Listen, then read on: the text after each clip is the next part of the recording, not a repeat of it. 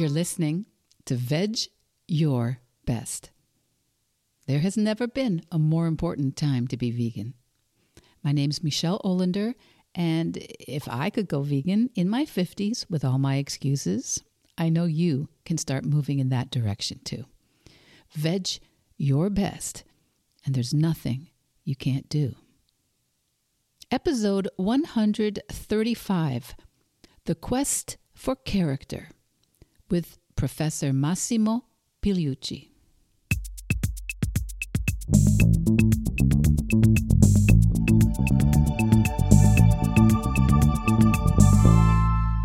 Happy April. Happy April, and welcome back, my Veg Your Besties.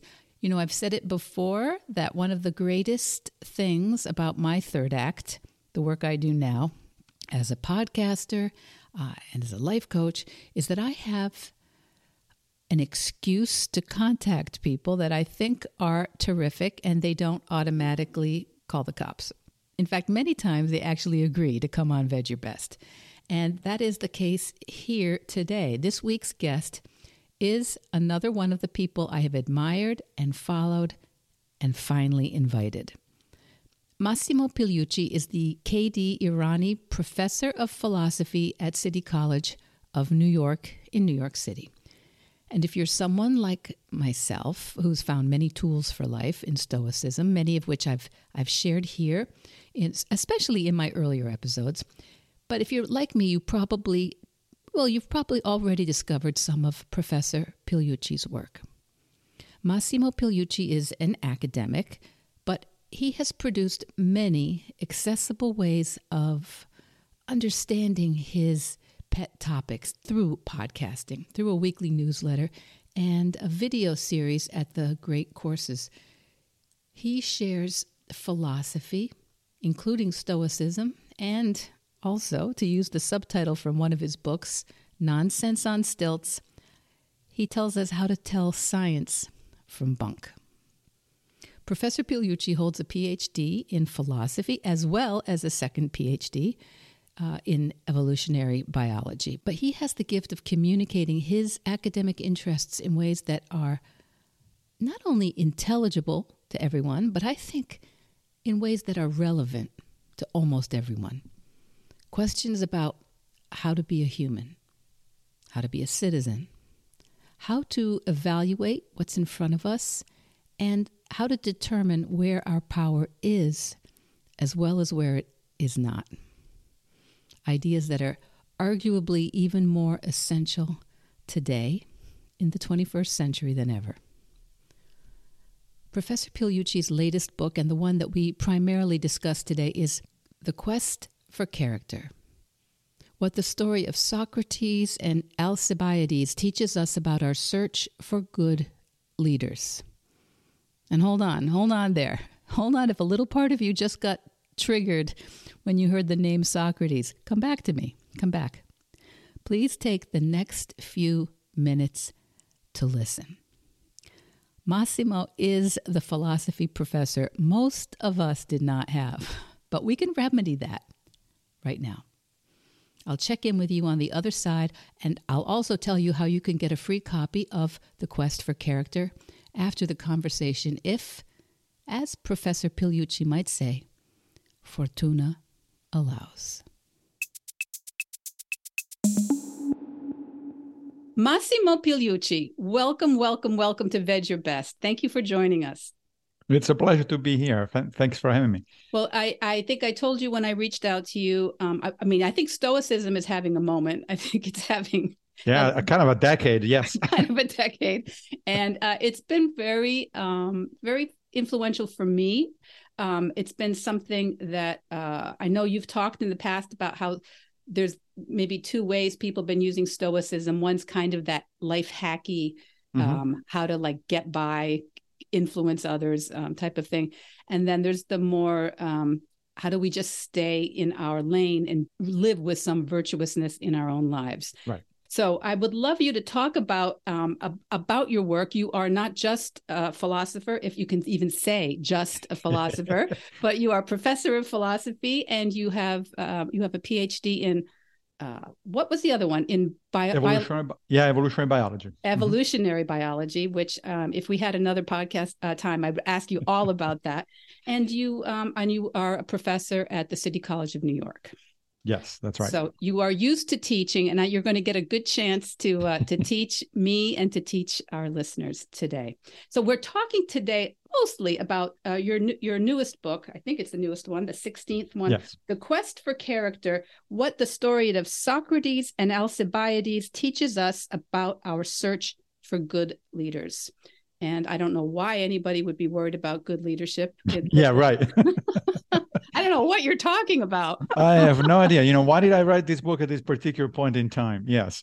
Although that is a problem, as I explain in the book, that has been around for like 2.5 millennia, literally. In ancient Greece and Rome, they had the same problem. They wanted, people wanted virtuous politicians and statesmen. They wanted people who knew what they were doing and who would try to do the right thing. And then instead, most of the times, they would get the kind of narcissist and sort of self-regarding, not particularly useful person that we get today. So it's been a problem for a while. What do you think it is about the job? Do you think the job attracts, that it's off-putting for people who are very concerned about doing the right thing, and less off-putting for people who aren't so worried? Yeah, I think there is something to that. Although, of course, we do have examples scattered throughout history, and I do discuss a few in the book, of people who are in fact both interested in doing the right thing and in making their contribution to society at large. So it's not necessarily that only bad people are attracted to politics, but it is true, for instance, that modern scientific research shows that there are two general occupations that have a statistically much higher number of sociopathic profiles among their practitioners. And these two are Wall Street and politics. So high finance and politics. And I'm sure that's not going to surprise anybody. So there is indeed a problem, but it's not the kind of problem that doesn't have solutions. It's just that the solutions are very hard, and to some extent they are in fact up to us. I mean, at least in more or less democratic countries like the one in which we live, at the end of the day, we can complain all we want about politicians, but we are the ones who put them up there. We are the ones who vote. And so perhaps the solution to the problem starts with us, with paying more attention ourselves, paying more attention to the issue of character and of virtue in the broad Greek and Roman sense of trying to do the right thing and acting on behalf of other people. Well, I would like towards the end for us to come back to that in terms of your kind of injunction to how we can ourselves show leadership and increase the virtue that we practice in our lives from a kind of Stoic point of view. But start a little bit with the beginning, with the story of Socrates and Alcibiades. Why did you start with that? Why did you choose that relationship? Well, it's an incredible relationship, which is not often talked about. It's very well known. I mean, a lot of classical books talk about it. Plutarch, for instance, talks about both Alcibiades and Socrates and their relationships between them. But a lot of modern readers have not heard, especially of Alcibiades. I assume that most people have at least heard of Socrates. Alcibiades was an incredible character. I am surprised that nobody's done a movie or a television series on this guy. I mean, think about it this way. He was impossibly handsome, uber rich, member of one of the most prestigious and ancient families in Athens, dashing, courageous, brave. It's like he had everything. And so naturally, he thought that he was perfect for leading Athens, particularly in a moment when the city was going through difficult time, because this was the beginning of the Peloponnesian War near the end of the 4th century BCE. So this is an important conflict with Athens' arch rivals Sparta, which lasted for decades and eventually ended up in fact in the destruction of Athens, as well as the crippling of Sparta, so much so that then the Macedonians with Philip II and Alexander the Great just came in and swept the whole place. So, but this is still to come. The book starts out, the second chapter of the book is about this very interesting dialogue between a young Alcibiades and a middle-aged Socrates. So it turns out that Alcibiades was Socrates' friend and student, and he's in his early 20s, and he goes to Socrates and says, look, I think I got everything that I need in order to be a leader of our city. I want to become a statesman and a politician and a general. And so what do you think? And Socrates sits him down basically for the equivalent of what we would today call a job interview. And after a while, and he starts asking to Alcibiades, so what would you do and why would you do it and so on. And it's pretty clear early on in the dialogue that Alcibiades is not giving the right answers. It turns out that, yes, he does want to lead the city, but mostly for reasons that have to do with self-aggrandizing and with narcissism. And, it's all about his own glory and his own reputation and his wealth, et cetera. So he doesn't really care about the city. And so at some point, Socrates stops him and he says, alas, Alcibiades, what a condition you suffer from. I hesitate to name it, but it must be said. You are wedded to stupidity, best of men, of the most extreme sort, as the argument accuses you and you accuse yourself. So this is why you are leaping into the affairs of the city before you've been educated. It's like, ouch. Here's your friend and mentor who says you're wedded to stupidity, my friend.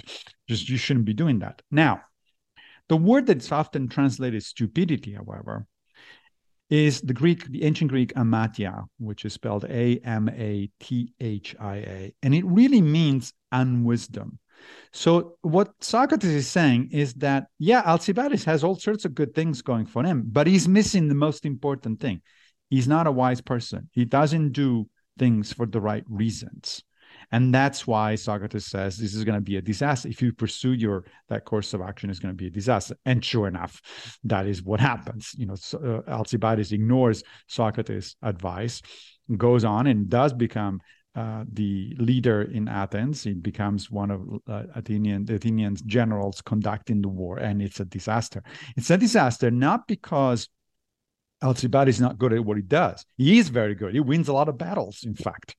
But he keeps acting for the wrong reasons. He keeps putting himself ahead of the welfare of the city. And eventually he makes a number of decisions that turn out to be a complete failure. And he gets killed 20 years later, and Athens loses the war.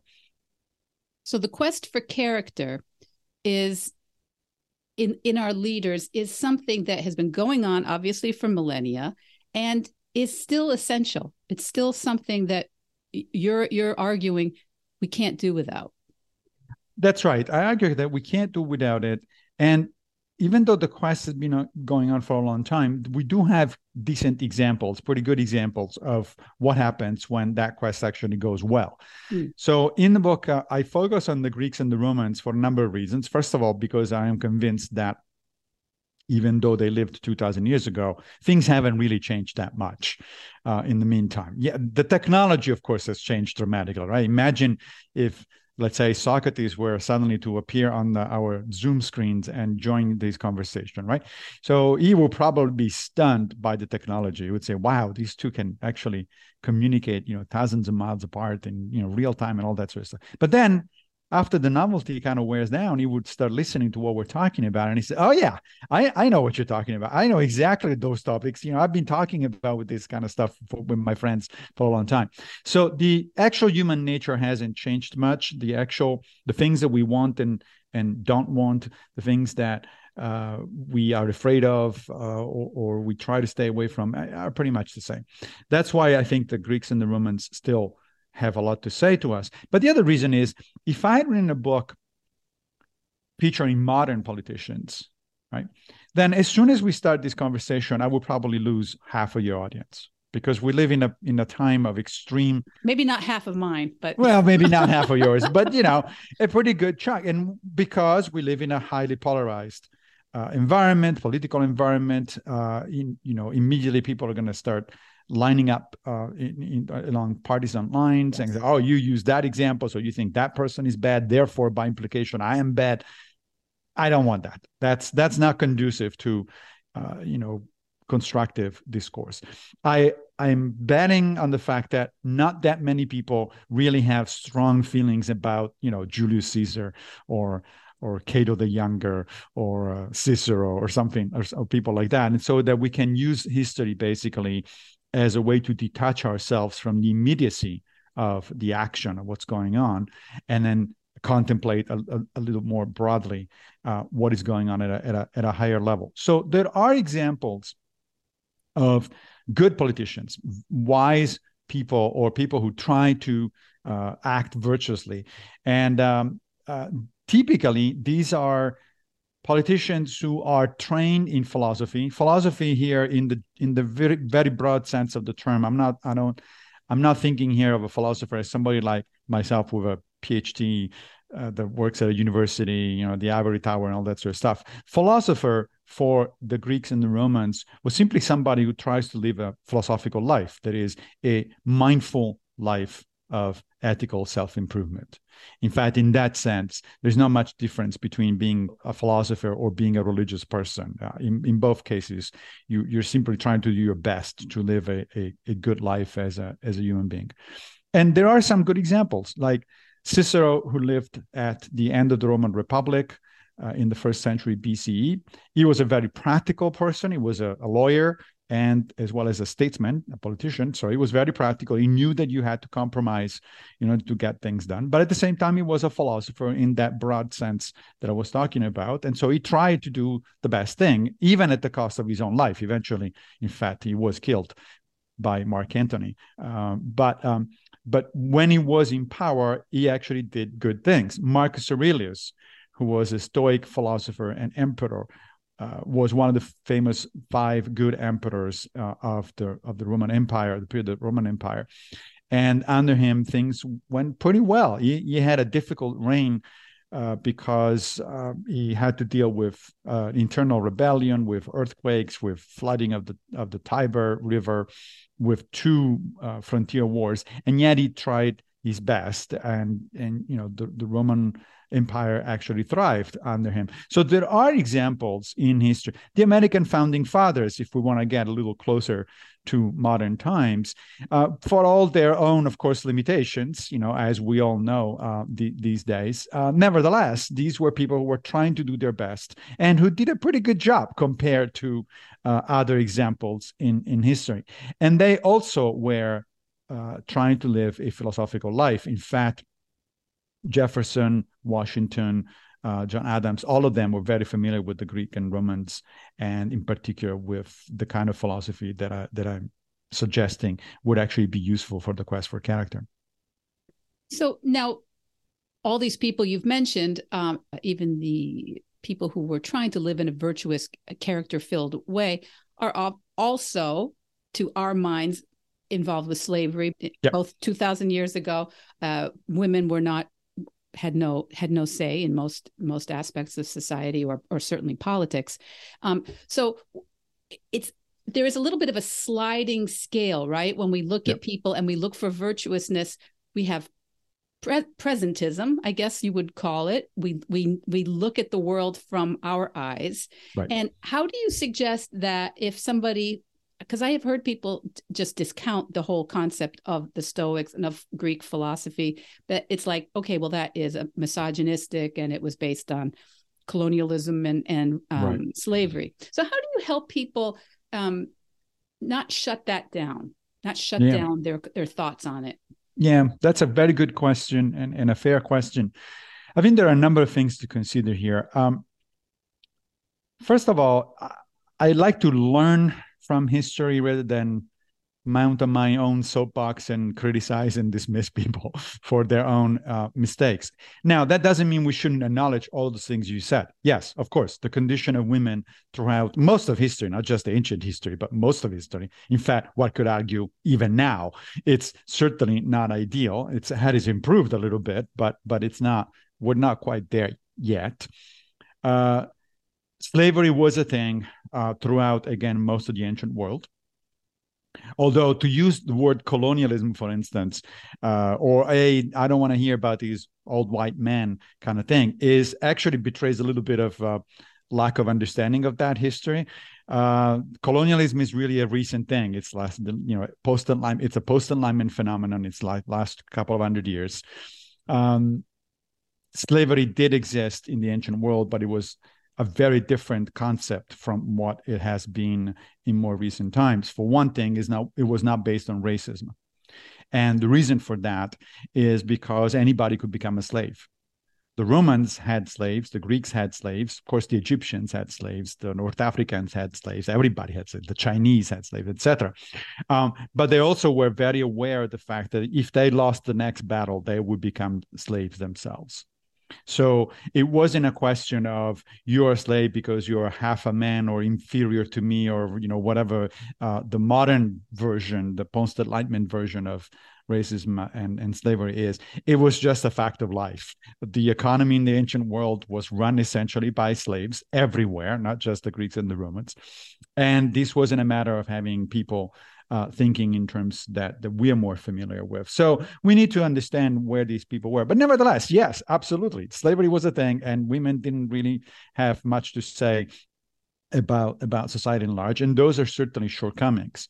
But that is why the best translations, for instance, of the classics, the best modern translation of the classics, tend to use a more pluralistic language because they try to extract what was universal about what the Greeks and the Romans were doing, not what was very specific to their time. But even if we want to be very specific, for instance, the Stoics in particular were actually ahead of their time. And then one of the things that we need to give credit to people is when they are not only just a reflection.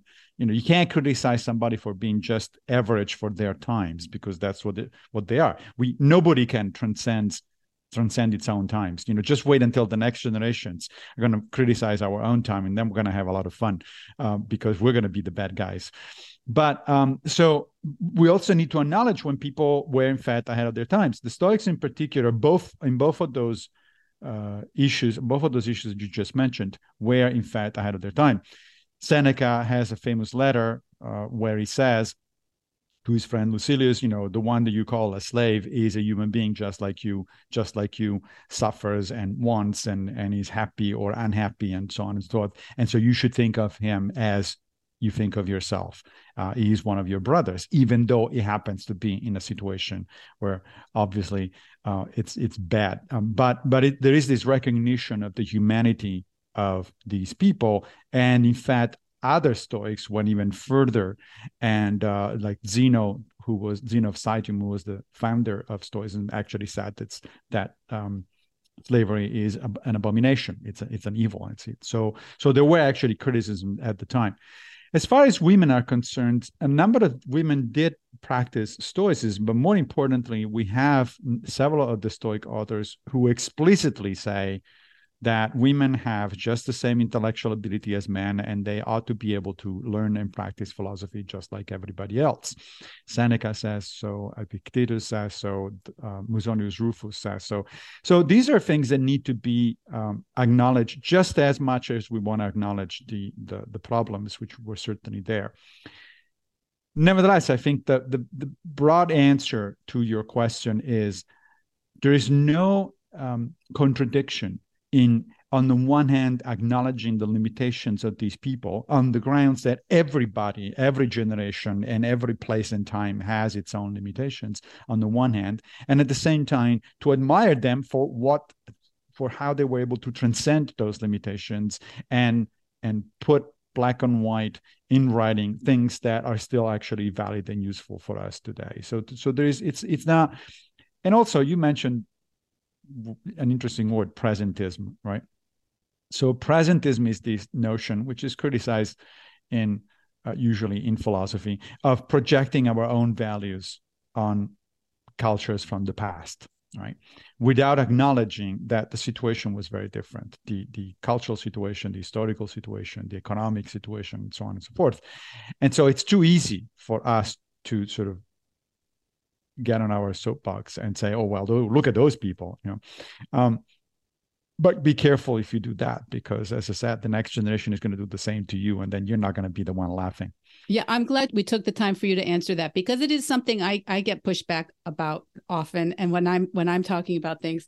And and as a vegan, as somebody who's working with people to try to help them limit or eliminate the consumption of animal products, this is an issue now that not everybody agrees about, that we some people consider extremely moral. Some people consider it just a health issue. Some people consider it a climactic or environmental issue. And so how we're coming to it now is part of this idea of living with character, living with some virtue, temperance, perhaps prudence. So all these things that the Stoics teach us to keep reframing our behavior through using a lens of that sort. Yeah, you just mentioned veganism. Now, I am absolutely convinced, for instance, that the next generations are going to look at us and say, wow, these people were really barbarians. They actually ate meat. This is going to be one of those issues that eventually is going to be settled, I believe, and it's not going to be settled in favor of the current generation. It's going to look like in the future like we were a bunch of barbarians just going around killing animals that we had no business in doing. And then also you mentioned climate.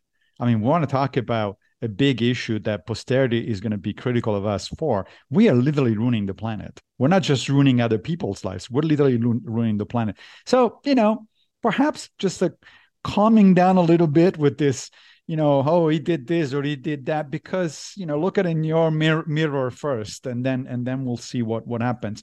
The other thing that, since we're talking about this, is worth mentioning is this issue that I hear a lot of, oh, I don't want to hear or read, yet another dead old white man.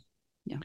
But the fact is, white in the sense as we understand it today, again, in a post-colonial sense, the concept did not exist in ancient Greece and Rome. In fact, it did not exist, again, until the Enlightenment, pretty much.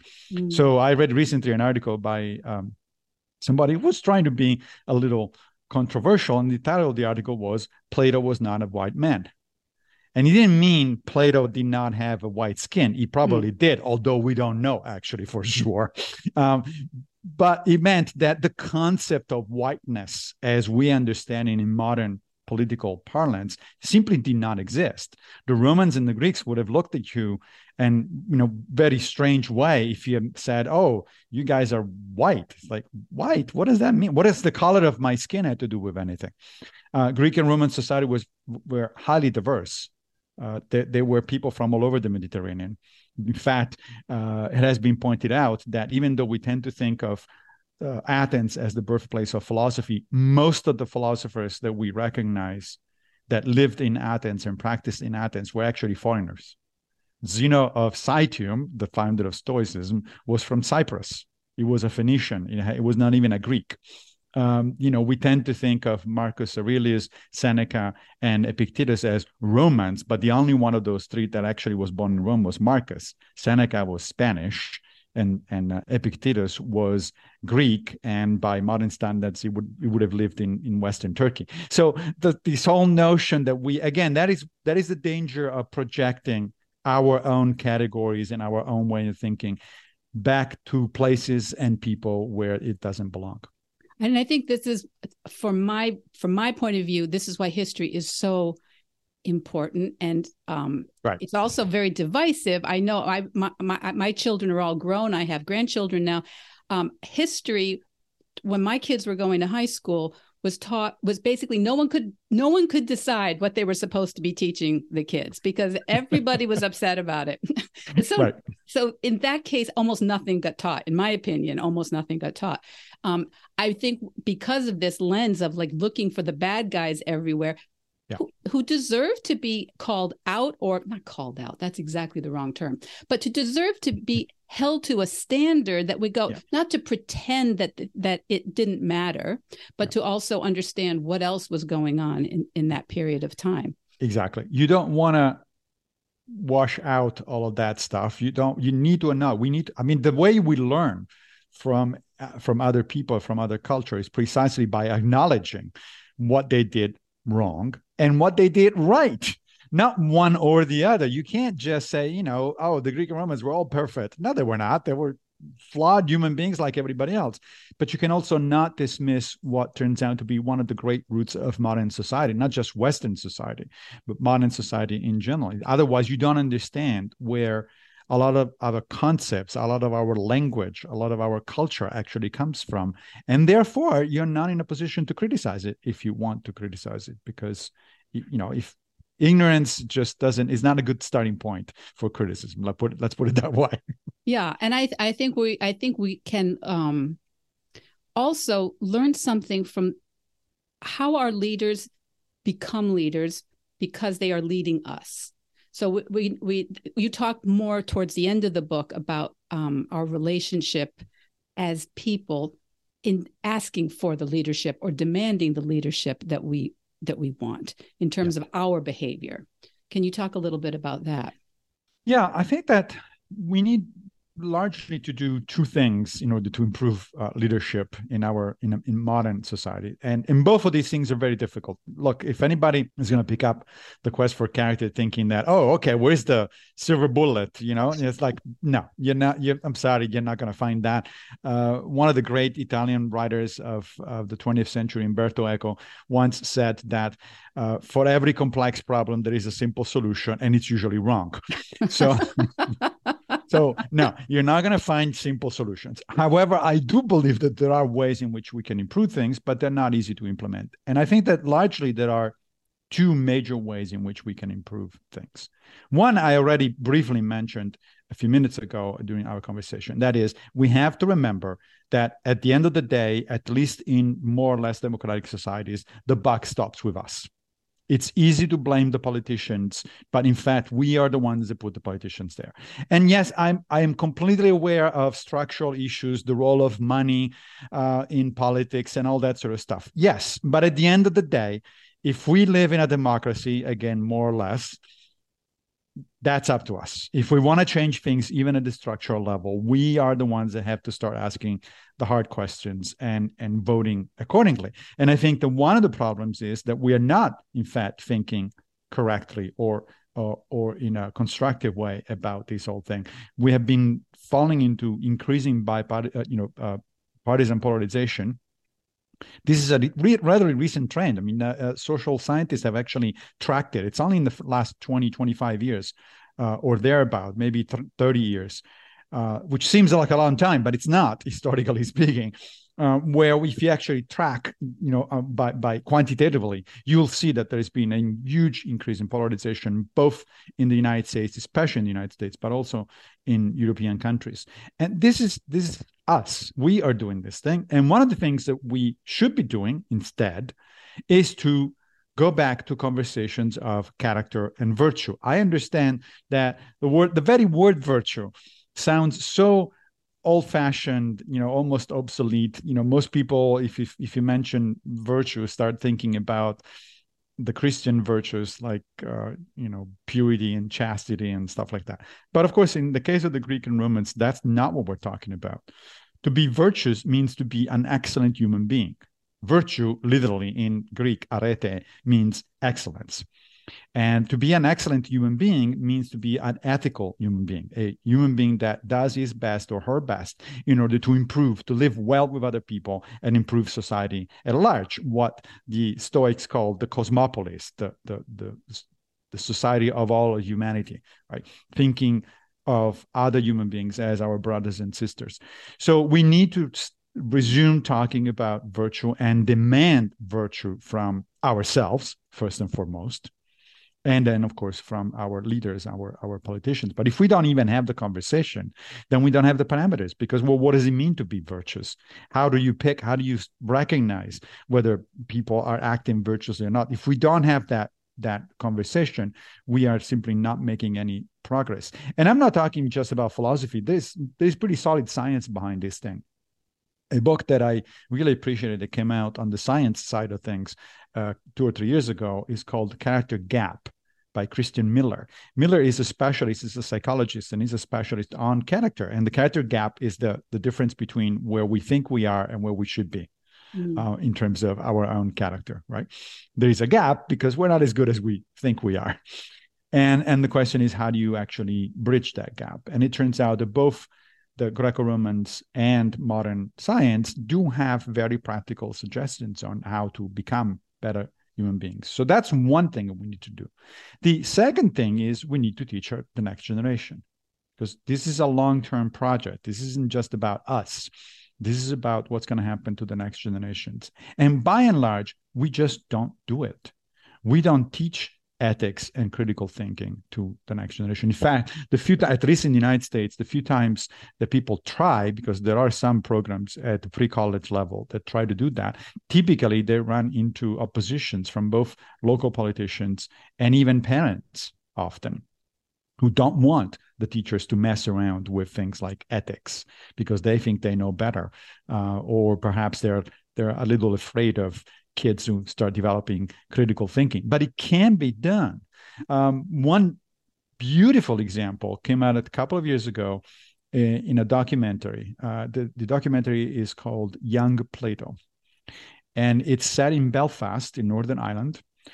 And it's about the principal of an elementary school who decides to teach practical philosophy to his kids. Well, these are kids, like 70, 80, 90 years old. And this guy starts talking to them about the Stoics and about Socrates and about Buddha and about Confucius and all that sort of stuff.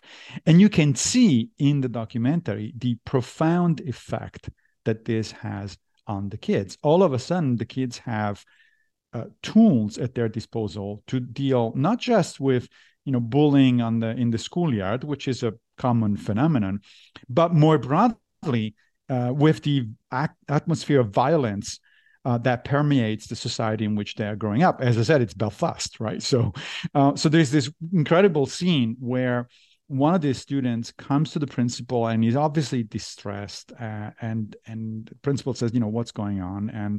And the student says, well, my father told me that I need to punch them being somebody on the other side of the Catholic Protestant divide, because that's the only way we're going to be, asserting ourselves, and they're bad people, etc. And so, but obviously the kid didn't want to do this, right? He was very uncomfortable with the whole thing. And the principal sits him down and says, okay, I am going to teach you how to argue with your parents.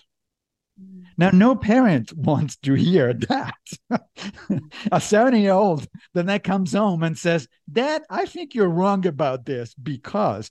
So that may explain some of the recalcitrance that we have as parents, as politicians, et cetera, et cetera. But I think that is absolutely the thing to do. That movie ought to be mandatory, viewing for everybody who is interested in exploring how do we actually make the next generation better and not just talk about it. The funny thing about Americans during election period is that every time there is an election, especially a national election, journalists, polls ask people, what are their top 5 issues? And almost invariably, one of the top 5 issues is education. And then we don't do anything about it.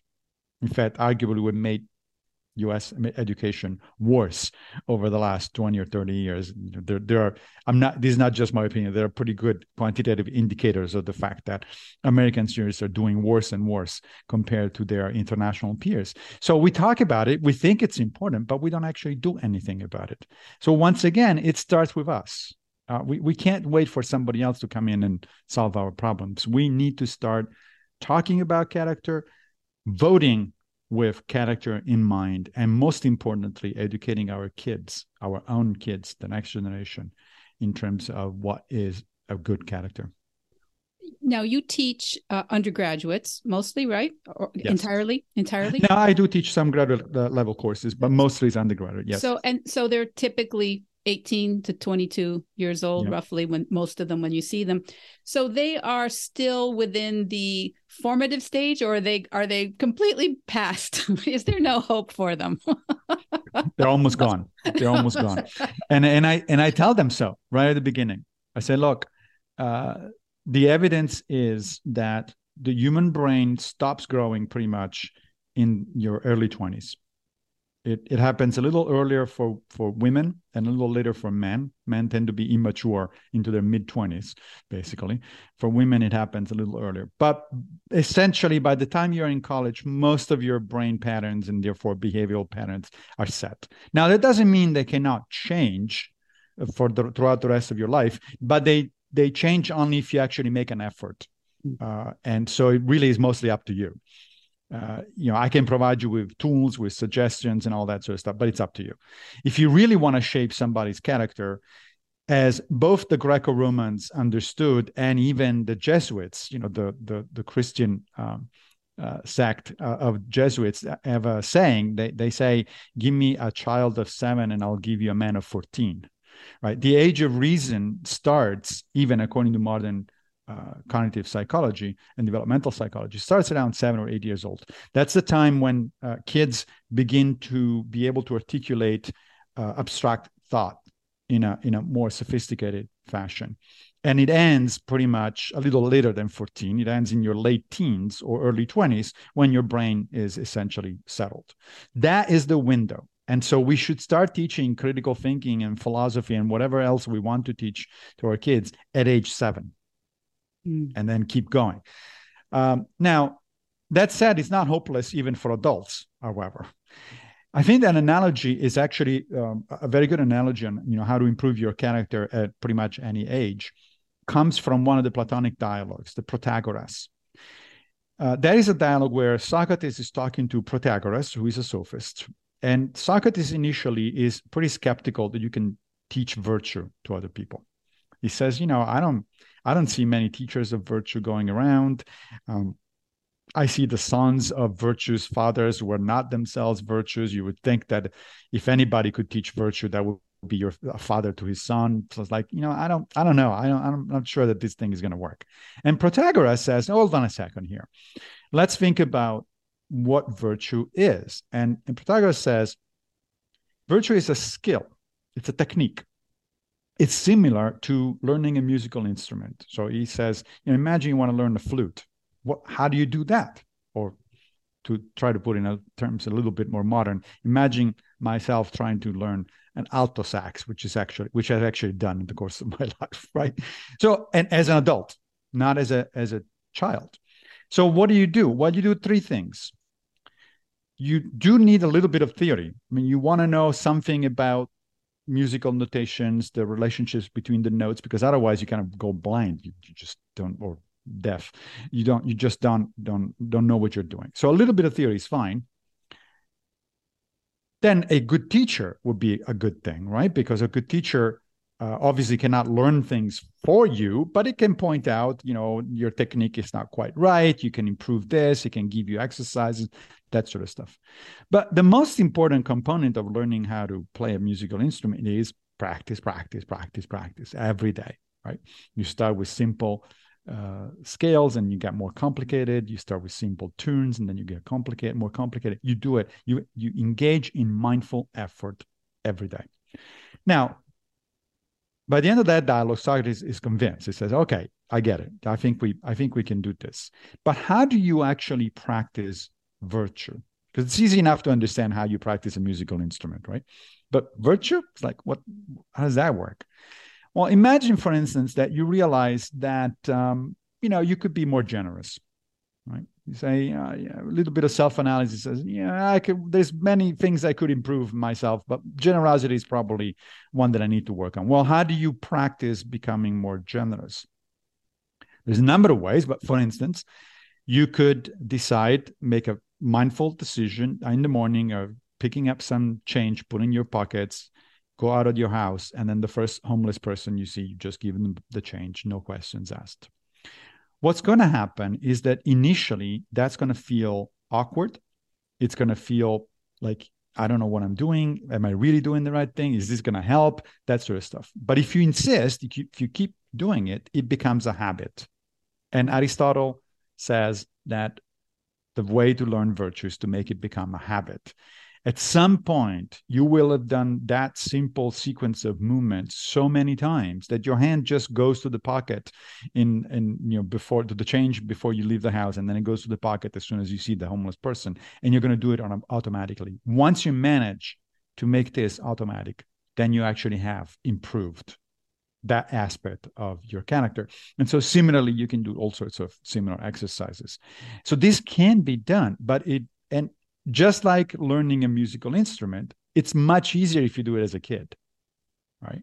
Mm. Later on, you can still do it, but it requires more effort. You don't become as good at it as you would have otherwise, but you can still improve. The only people who cannot improve at all at playing a musical instrument are tone deaf people. And the equivalent in the case of virtue is sociopaths or psychopaths. Fine. If you're a psychopath, there's nothing I can do for you. But there are not that many psychopaths around. It's the world is not full of psychopaths. I'll take your word for that. I'm hoping. Well, what you're saying, this is what I do with coaching, is we start something that's awkward, that's new, that we decide for a reason is important. So whatever that is, if it is to become vegan, if it is to write your book, if it is to have better relationships, whatever it is, it's not coming that easily to begin with. And there is the first step that you take, but from the prefrontal cortex, you make that decision. Right. It's not what's coming naturally. And sometimes people push back, well, it should be easy, right? If people were supposed to be generous, wouldn't everybody just be generous? There's that kind of pushback about some of these things. Right. Yeah. Well, that's like saying, I don't want to be engaging in a healthy lifestyle because it comes natural to me to stay on the couch and eat potato chips. It's like, well, no, wait a minute. First of all, no, it doesn't actually come natural. Spending time on the couch in front of the television, it's clearly a cultural thing, and it's clearly very recent. For most of the history of humanity, the natural thing was actually to get off your butt and start looking for food. Not to reach for the potato chips. So what is natural and what is not natural depends a lot on the environment in which we grow up, right? And the modern environment is actually very different from what is actually natural. But the fact that at the end of the day is, if you realize that something is good for you, it doesn't matter whether it comes natural or not. You just get up and start doing it. And you're absolutely right. The first stop is the cognitive one. As you know, the Stoicism was the inspiration behind cognitive behavioral therapy, which is one of the most evidence-based types of psychotherapy. And if you even look at just at the name, cognitive behavioral therapy, it is essentially a summary of what I just said. The first step is cognition. You have to make the decision. Right? You have to acknowledge that there is a problem that needs to be solved, and then you want to solve that problem. It's like people say at the beginning of Alcoholics Anonymous meetings, right? The first thing is to acknowledge that you have a problem and to want to solve that problem, because otherwise, if you don't do that, then nothing else is going to help. The second step is behavioral. You start by implementing a new behavior. And of course, initially it's going to be awkward and feeling unnatural and so on and so forth. When I decided a number of years ago that it was about time to start taking care of my body and go to the gym on a regular basis, oh boy, did I hate it. It really was not natural at all. I'd much rather stay home and read a book. I'm sorry. I just not, whenever I went to the gym and the nice lady behind the counter would look at me and say, enjoy your workout, I wanted to say, what, are you kidding me? I'm not enjoying anything. I do this because I have to. I'm not enjoying it. But now, if I don't actually go to the gym many years later, I do feel bad. And not just psychologically bad, physically bad, right? I feel the impulse, the necessity, the need to actually get up and go to the gym. Why? Because it has become a habit. So cognitive decision, behavioral implementation, that is going to have the therapeutic effect. That's going to actually change your attitude in the long run. One of the things that people are surprised for some reason when they approach me about the effects of Stoicism. For instance, at the peak of the pandemic, I got an incredible number of calls for people who wanted to engage in Stoic-based therapy, essentially. And understandably, we were all under stress, some more, some less, but it was a stressful condition for a lot of people. And so it's like, oh, stoicism is certainly going to help. And then some people were surprised that stoicism wasn't helping immediately. That this was not it's like, hey, I learned the principles. Now why am I not happy? Why is not my life? And so I had to come up with an analogy to explain why this was the case. And I thought, it's like, look, imagine that your goal is to get into the ring with a professional boxer, and survive one round. Now, what do you think is going to happen if you have never done any boxing at all, not paying attention to your reflexes, your muscles, nothing? And then you ask a coach, hey, can you give me a couple of tips right before I jump into the ring? I think you're going to be pummeled. I don't think you're going to do very well, right? Now, the coach might be able to teach you enough to withstand, the first few seconds of it, perhaps, but you're not going to do well. When are you going to do well? If you start training way before the problem actually, the test actually was in front of you. So, of course, if we wait until the pandemic comes, or if we wait until a loved one dies, or if we wait until we lose our job, if we waited for one of the major setbacks in life, or of course the ultimate test of character, as Seneca puts it, if we wait until our own demise is about to come on us, well, then stoicism isn't going to do much, but nothing is going to do much at that point, because you're not prepared. That is why Seneca said that our entire life is a preparation for these kinds of problems. Right. And so you need to start. There's a nice bit in Epictetus's handbook, where near the end, where he says, look, the Olympic Games have already started and you're already behind. So it's like, chop, chop. It's time to start going here. Like, what are you waiting for? Yeah. I've seen a lot of people really struggle since the pandemic in a way that I was not prepared for how hard people took it. I think because I had a very lucky, happy pandemic compared to most people. You work with young people. I think young people had a particularly difficult time that I would not have predicted either from my vantage point as a mom of now young, well, they're adults now, they're in their 30s, around 30.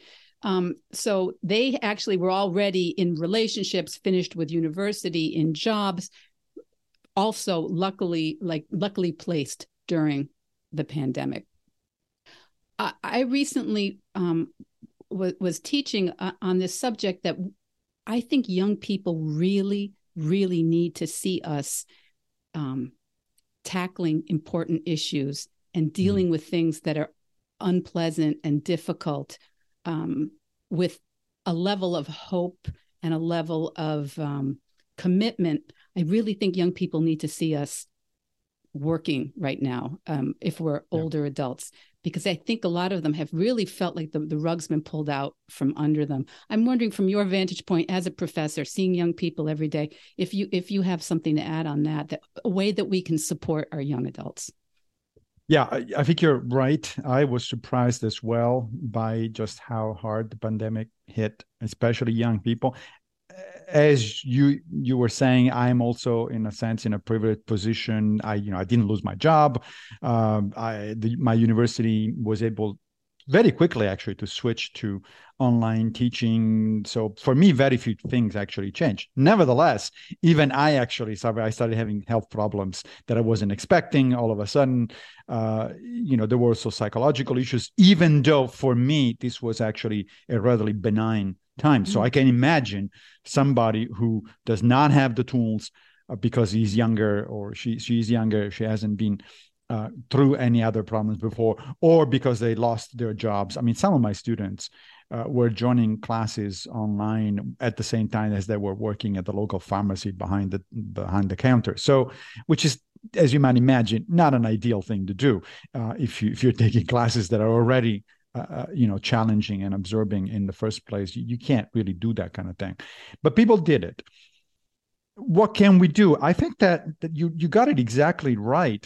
That example here, going by example, showing by example, instead of just talking and talking and talking to people. Talk, it's easy. And of course, to some extent, it's necessary. We are a verbally articulate species, so we do teach each other and help each other by talking. But most importantly is we need to model that kind of behavior for the next generation. It's not fair and way too easy to start pointing fingers and what you need to do this and you need to do. Well, what am I doing here? What is my contribution to society? How am I reacting to things? So model your behavior. And I try to do that, not just with my students, but with my daughter. My daughter is 26 now. And fortunately, she has weathered the pandemics fairly well. She's doing nicely and all that sort of stuff. But I very consciously try to model what I'm talking about with her. We often have conversations about her problems or my problems and how we both deal with it. But she also sees on a day-to-day basis how I actually react to things. How, for instance, I tend not to catastrophize things. That's a term that comes from one of the branches of cognitive behavioral therapy, rational emotive behavioral therapy. A lot of people have a tendency to catastrophize. Oh, I lost my job. That's the end of the world. Or, I have suffered this setback or that's the end of the world. I can't. Or relationship falls apart. Relationships, it's a big one. That's right. But relationship or friendships, it's a big one. And the cognitive behavioral therapy therapists, one of the first things they do is to teach you not to catastrophize, but to try to look at the situation with as objective a approach as possible and describe it in objective terms. Like, well, what happened? Oh, it's a horrible thing. I lost my job. No, wait a minute. Horrible is a judgment. Yeah. It's not an objective thing. This is your subjective reaction to it. So take horrible out of the way. The fact is, you did have a job until today, and now you don't. Okay. Now, what can you do about it? What is the next step? What is it that you're learning from this experience? Perhaps this is going to actually open up opportunities that you might not have seen before, or it's going to force you to do things in a different way that in the long term might work out even better for you, or if not better, at least just as well as if it hadn't happened. But if you, of course, immediately start looking at something as a setback, instead of a challenge, as a catastrophe, as instead of an opportunity, then that's problematic. It's not very helpful. And of course, surprise, surprise, the Stoics were saying exactly the same thing. Your dichotomy of control. Yes, yeah. That's right. When Epictetus says some things are up to us and other things are not up to us, and a good life is the result of focusing on the things that are up to us, because that's where your agency is. That's where you can actually solve problems. And also at the same time, working toward acceptance with serenity and equanimity are the kinds of things you cannot change. And we're talking about everything from fairly major things like losing a job or a breakup in a relationship to even minor things. One of my favorite exercises these days is when I go to the airport, because of course I travel a lot. It's not fun for anyone. Not fun for anyone. But since I travel a lot, more often than not, it does happen that the flight gets canceled or delayed, right? And, I see people around me who just react as like, oh, this is a catastrophe. This is horrible. I'm going to miss this or I'm going to miss that. And how is it possible that this thing happened? Well, it happened. You do not control it. It's not something that you can change. So the next question is, instead of getting upset and start yelling at the poor person behind the gate agent behind the counter who doesn't know, it's not their fault. They would very much want you to be out of the way on the plane. They don't want to deal with you. So it's not like they're not doing it on purpose, right? So instead of doing that, then what is it up to you? First of all, is to get details of the situation and try to book yourself on the next flight if possible, right? Once you've done that and say, okay, well, but the next flight is in 4 hours. Okay.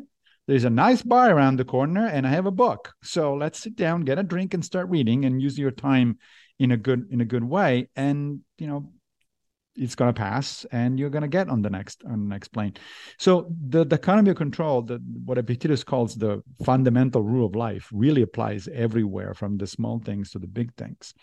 But I was also thinking of Marcus Aurelius, who in the Meditations at one point says that whenever there is an obstacle, there's always a way around that obstacle. And often what we do is we keep banging our head on the obstacle directly. And if the obstacle is in fact a fairly strong wall, all it's going to happen is that we're going to break our head, or at least we're going to have a big headache at the end of the day. But there are ways around it. The obstacle becomes the way, he says, in the sense that this is actually not only a Stoic, but a Taoist principle, right? This notion that instead of putting yourself in opposition to events, take a look at what the events are, what the nature of these events are, and trying to take advantage of it. Try to go with the flow. Going with the flow doesn't mean being overrun by the events. It just means to try to pick a new path that might be, at the very least, less obstructive and less destructive than it might have been otherwise. So these are things that we can learn from the ancients, because they're still very much here today and helpful today to us, regardless of the fact that they were articulated by people 2 millennia ago.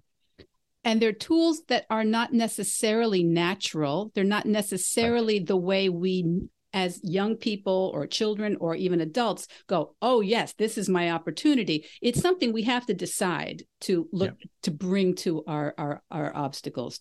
It comes from, as you say, the cognition. We have to say, how can I use this situation? And it's a decision more than just a of course it's not, again, not natural. It is a way of using our special species abilities. I was going to say, so it's not natural in the details, in the specifics, but at a general level, what we're doing is exactly what you just said. We are using the major evolutionary weapon that our species has at its disposal, our brain. Right? Yeah. We don't, as animals, we have only two things that allow us to survive and do well. The fact that we can reason our way through problems, and the fact that we work together with other people. We are social animals, right? Other than that, human beings, as a species, we don't have strong muscles. We don't run very fast. We don't fly. We don't do any of the kind of things that a lot of animals do. But what we do have is a large brain capable of solving problems, and the ability and the natural instinct to come together with other people and cooperate in order to solve problems. And that's exactly what the Stoics meant when they said that we should live according to nature, meaning according to human nature, meaning the nature of a rational social species. I think that's a good thought to end our conversation on, Massimo. Thank you so much. Let's use our brains and our commitment to our brothers and sisters and our neighbors, whether we like them or not. My grandmother used to say, she was an Irish Catholic, and she used to say, Jesus said, love thy neighbor. He never said like them. So that's right. I think my grandmother from Naples said the same thing. Okay. So they might have known each other. Perhaps. Thank you so much, Massimo. And I'm going to have all the links to your book and to the Quest for Character, and how people can find it and find you, and hopefully find your Substack. Do you call it a blog? Do you call that your Substack? The term, I guess, it's newsletter, and I kind of like it. It's kind of old-fashioned. I kind of like it. Figs in Winter. I love the title of it, and it's a very beautiful thing to have in your inbox every week. All right. Thank you very much, Massimo. Absolutely. Let me know when this comes out. So what did you think of Massimo? Professor Pigliucci is nothing if not prolific. And I had actually a lot of questions that I never asked about his process, about how he writes, what his schedule is, whether he writes on several topics at once. He has a newsletter, Figs in Winter, which is on Substack. And in Figs in Winter, he tackles all the eternal issues, of course, like ethics, how to live, science, what to know, pseudoscience, what to stay away from, and reasoning, how to think. So I think all of those are very, very applicable to the rest of us listening. But all Professor Pigliucci's writing is definitively for and of our time, which makes it so powerful, I think.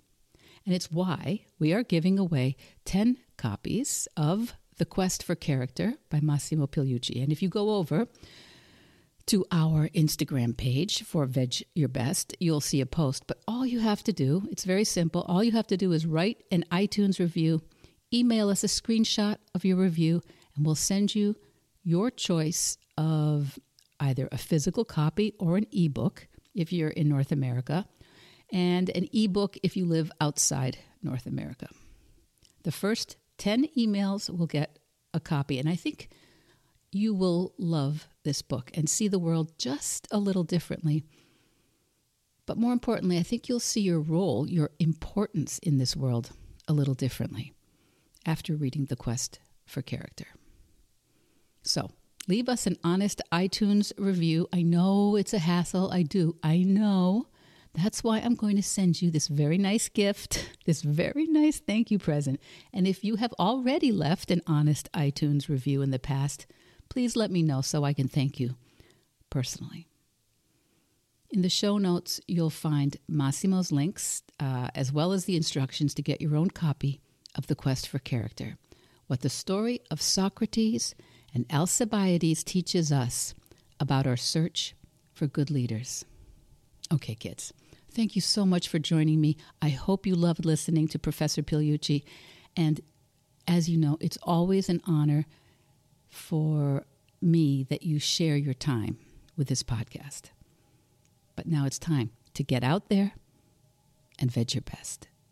Veg Your Best podcast production, music, and editing by Charlie Weinshank. Thanks, Charlie. Before you go, it would mean so much to me and the Veg Your Best team if you would hit subscribe, leave us a 5-star review, or share with someone you think might be interested. Something about algorithms, it helps bump us up a little in the rankings, and that's the best way to help others find the podcast and for us to find our audience. So, until next week, make it easy and veg your best.